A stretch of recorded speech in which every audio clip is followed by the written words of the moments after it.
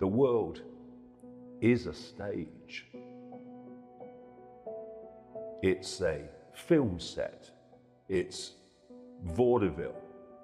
And the goal of the manipulators is to convince us, the target population, that all these events are random when they're carefully orchestrated. None of these things are random. They are all connected. Connected to what? To the transformation of human society by destroying the status quo so that a new status quo, a new global Orwellian fascist dictatorship can take its place. I've talked for so long about a global cult, a global network of secret societies with a central mission control, coordinating central force, which works through all countries. Forget borders, that's for you and me. It's not for the cult. That is borderless. And so you have this cult working through the Biden administration currently, but the American administration in general, through the decades and beyond. It's working through the British government, it's working through the French government, the Belgian government, the Dutch government, and through the German government. It's working through the Australian government, working through the New Zealand government, and it's working through Russia and through China.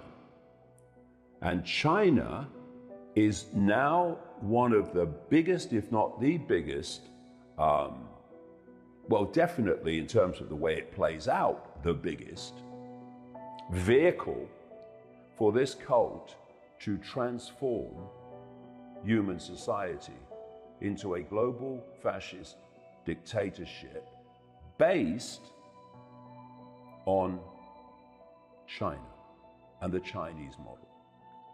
So what happened is that this cult was behind the Mao Revolution in China and the Cultural Revolution that followed. See what's happening in the world today.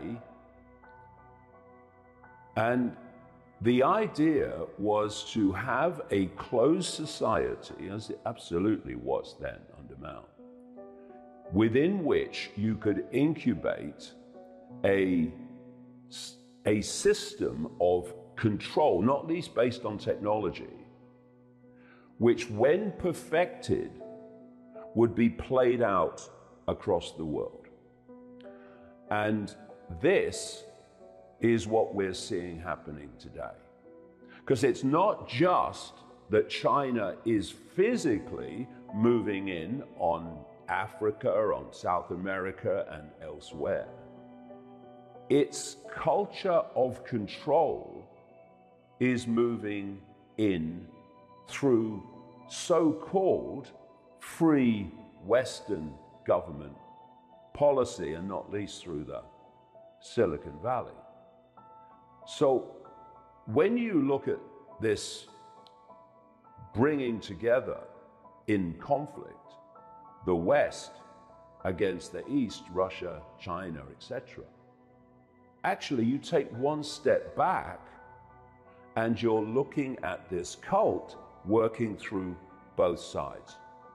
And like I say, they have to keep us, the population, in ignorance of that fact. So we think there actually is a conflict, a real one, going on, when it is, to quote the Bard, whoever he was, all the world's a stage. China is the blueprint for the global state. And what you see happening in China today is what is planned for the West tomorrow. If you want to destroy the global economy and people's ability to earn a livelihood, then you want to destroy the supply chain. You want to destroy the supply of essential goods and other rather essential things like food and energy. And so by doing what's happening in China, the global supply chain, because so much now comes out of China thanks to co-orchestrated policy in the West, it means that the world in general is affected when China and its supply chain and production operation is affected.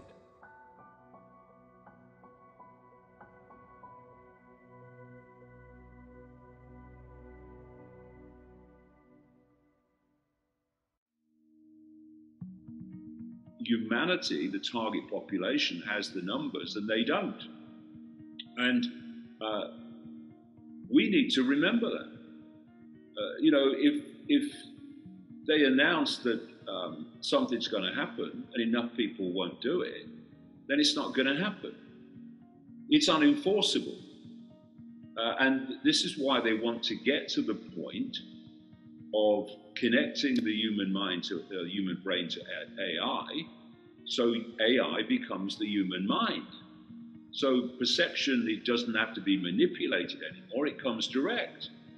And so you won't even, the people in that state won't even think of rebellion. It wouldn't cross their mind, because it's not their mind anymore. But before we reach that point, we have the mind that can choose not to cooperate. And that's what's going to bring it down. It's brought down every tyranny in history. The numbers that say no dictate whether it happens or not. And we've got to understand that and stop just blaming everyone else. We can point the finger at this cult, and we should, and say, this is what they're doing and this is why. But it's not the cult that's imposing this. It's the acquiescence of the population that's imposing it. Because if we didn't, they couldn't do it. It was never going to be the majority that brought this down, thank God. Because it's never the majority that bring any tyranny down. The population as a whole might jump on the bandwagon when it's clear that a regime is coming down.